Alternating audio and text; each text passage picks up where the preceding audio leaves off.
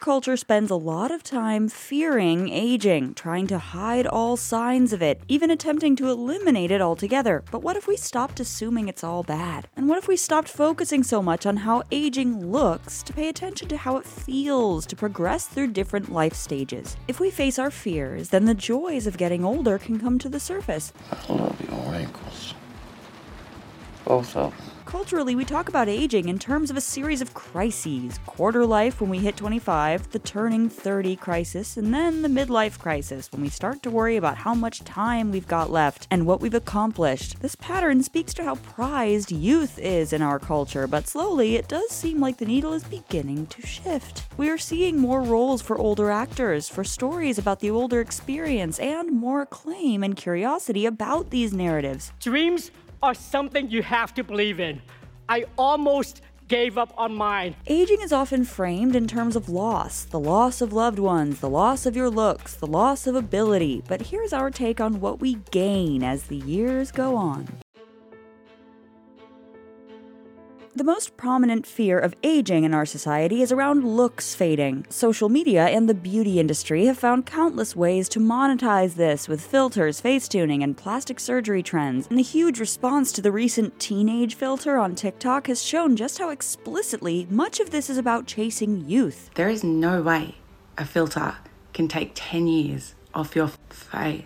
The way these trends are marketed plays into this fear. We are told aging effects can be reversed, or that skin creams are anti-aging, preventing the process before it starts. When Martha Stewart's spa day and pool selfies went viral at the start of 2023, it was because people praised her for not looking 81. But what do you think about Martha? Do you love her?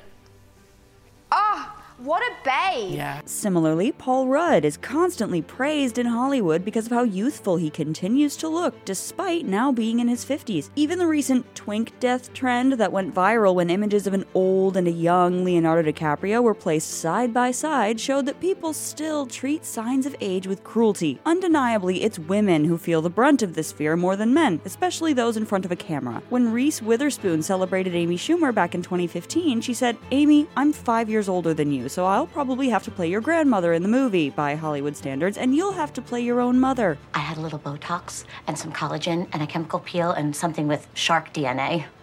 Admit it, I look 10 years younger. But what's most insidious is how many constant messages we receive in culture that getting older is gross and horrifying. In horror movies, we often see old women transformed into monsters. They are to provoke fear and disgust in the youthful protagonists. It was there in The Shining, it's there in It, and it's still there, albeit played within a more self-referential way in recent horrors like Relic and Barbarian. Don't you see?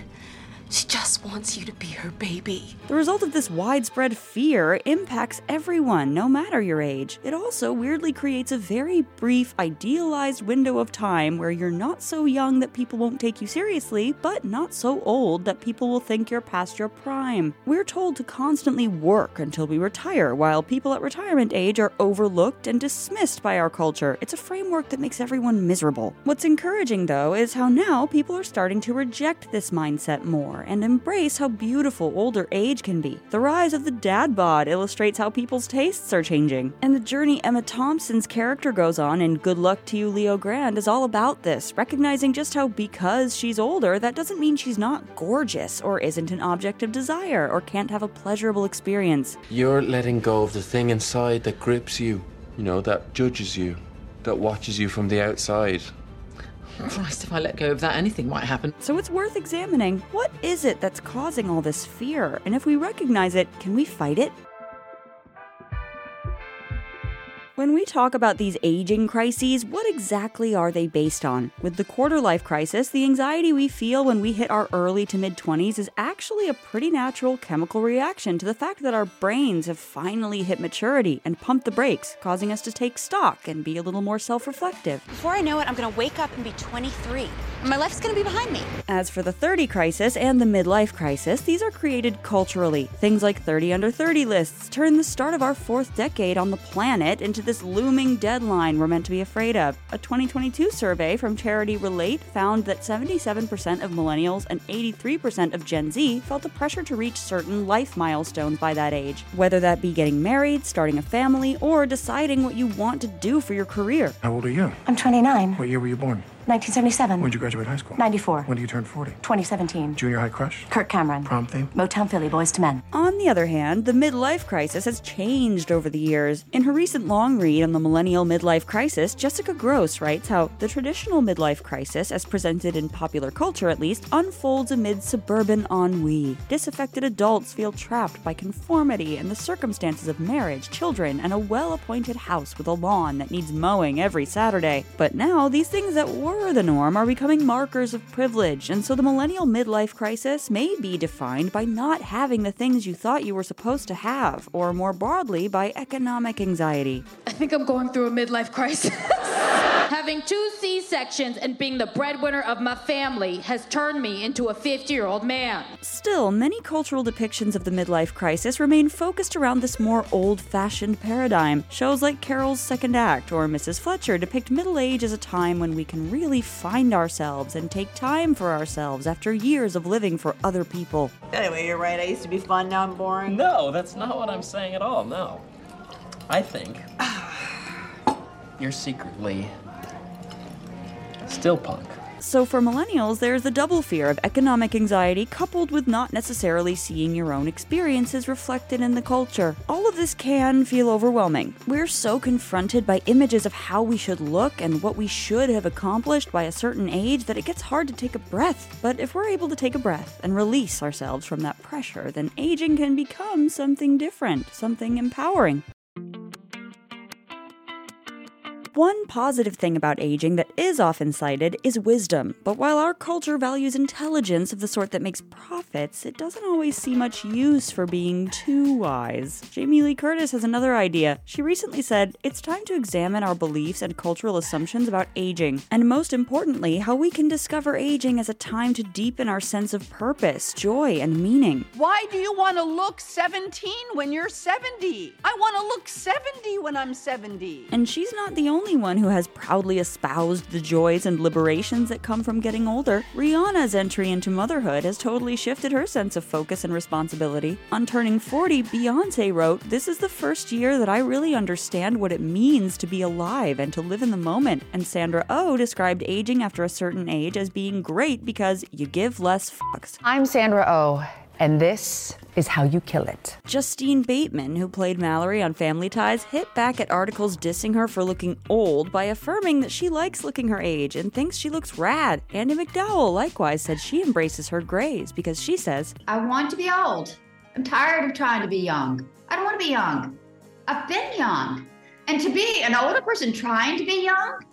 What an effort." More recently, it's these kinds of mantras that seem to be getting taken up in stories centered around aging. Jackass Forever is, on the surface, the same anarchic shtick that it's always been, but now that the whole gang are visibly graying and showing that they can't quite bounce back like they used to, the movie is almost touching because of how committed the crew are to the duration and strength of their friendships, as well as proving that age doesn't have to slow you down from reliving your youth with your best friends. In another round, we do watch as this group of friends self-medicate their midlife crises with alcohol, but the end of the film is incredibly exultant and freeing, a realization that even at this older stage of life, there's nothing stopping you from living.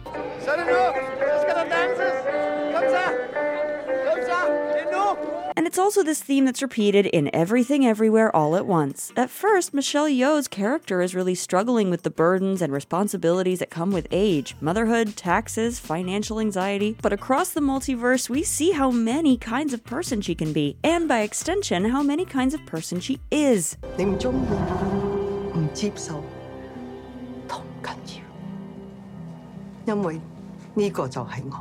The little flash she has at the end of the film, revealing the many other universes, isn't a lament that she could be living a more exciting life, but a reassurance that all these potentials and possibilities still live inside her. This is neatly mirrored by Michelle Yeoh's acting career too. The fact that she was underused by Hollywood for so long and is now having her main event moment at an older age. And ladies, don't let anybody tell you you are ever past your prime. So while culture might like to imagine our peaks come early, we seem to be challenging that narrative, and in the process, maybe making people feel a little better about the years on the horizon. Maybe one of the greatest lies ever told about aging is that youth equals beauty. With a little more clarity and lots more public examples, we see how people really don't lose much as they get older. I felt I was not pretty. The irony is, I feel more beautiful today than I did then. Fear and curiosity are two sides of the same coin, so with aging, instead of being afraid, let's be curious. Curious about how we're going to change. What new things will we discover about ourselves? Hobbies, joys, interests, and how will that deepen who we are and what we can contribute? That's The Take. Click here to watch a video we think you'll love, or here to check out a whole playlist of awesome content. Don't forget to subscribe and turn on notifications.